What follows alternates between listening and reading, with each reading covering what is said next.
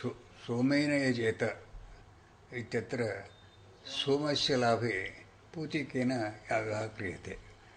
तत्र किं पूतिकस्य सोमपदार्थत्वे स्थाने अङ्गीकारः इति चेत् पूतिके सोमावयवाः सन्ति।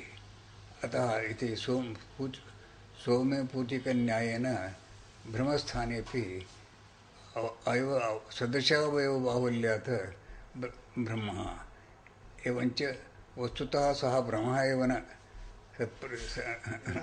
सत्ख्यातिः सतां विद्यमानानामेव रजत अवयवानां रजतांशानां प्रतीतिः इति इदं रजतम् इति भ्रमस्य विवरणं क्रियते।